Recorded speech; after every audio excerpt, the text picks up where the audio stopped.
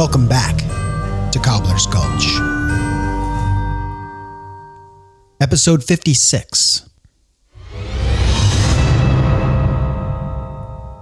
A timely conversation piece.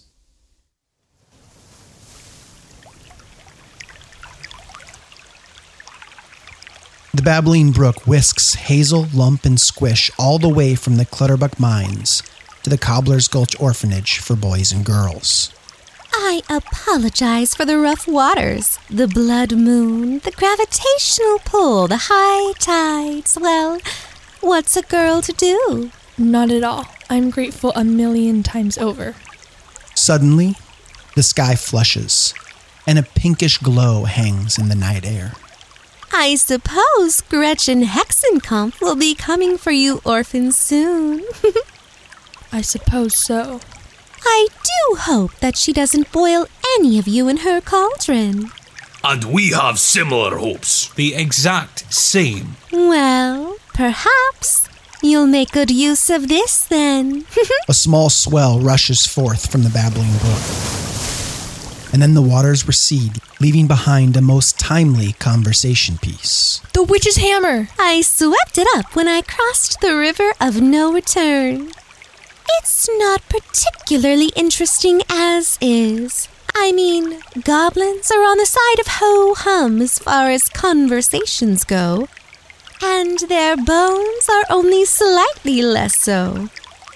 But if a witch was actually snuffed out with it, well, then a goblin conversation would be quite the barn burner. You know, I might not mind that kind of tongue wagging. Aye, me neither. Well then, I'll leave you to it. Good luck, orphans. Ta-ta! And with that, the babbling brook rushes away into the ever-reddening night.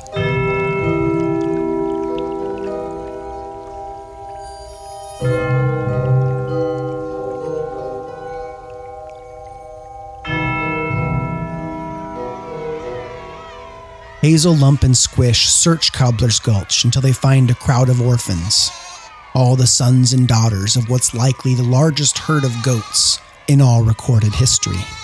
Even more astounding than the sight of all these orphans is Oz, who deftly and skillfully leads the way for the newly minted orphans.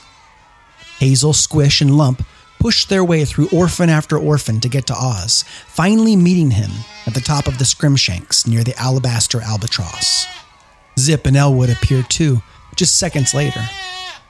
There are hugs between the lot of them, quick but sincere ones, the kind of hugs that soften the sharp edge of blood moon type situations, if only for a moment. Where are Copper and Gruff? Out at sea. What? They are. They sailed out on the Bunkum barge to fetch help. Where's Wood and Wolf? Hazel has no words, which is as many as she needs to tell them that Wolf is gone. A moment of grief lingers, just enough before each orphan realizes that Wolf wouldn't allow them any more stillness in the face of all the melee that needs sorting. Where are you taking all these orphans? Riddle Hope Hall. Well, we're here. Now what? We're going inside. You mean outside. Outside is what you mean. Yes, outside. No, I said in and I meant in. Oz places one hand on the wing of the Alabaster Albatross, one of 1,000's silent call, and produces the piece of the spinning woman's web with the other. He licks his lips and reads, Fonus Balonus, Ranny Gazoom, shadows of darkness, danger and gloom cannot be cast within this room. Clap, fart, fribble, and baboonery. Nonsense makes sense, that's the key. Slip, slop, poppycock, riddle me ree, Riddle Hope Hall, open, says me.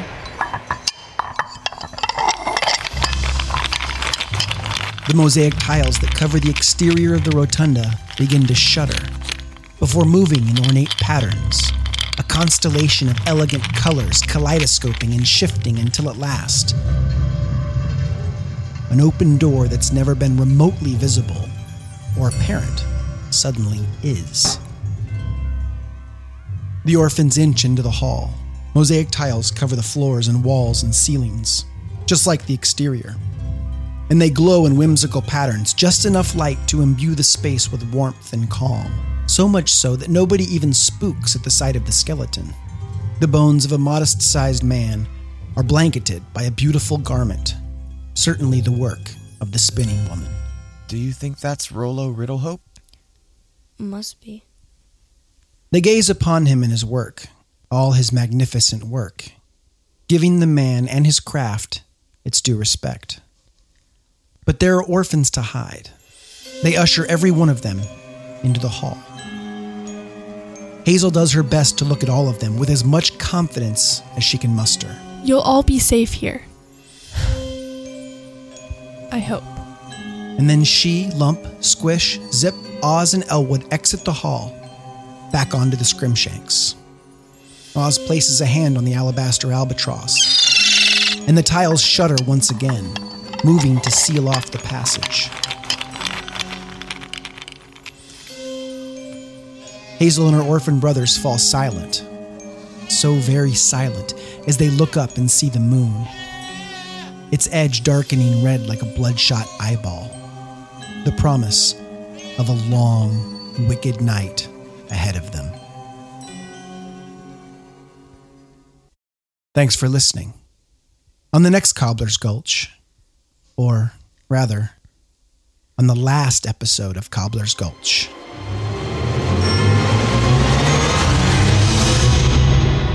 the Great Orphan Siege. In the meantime, take a deep breath. We're almost home.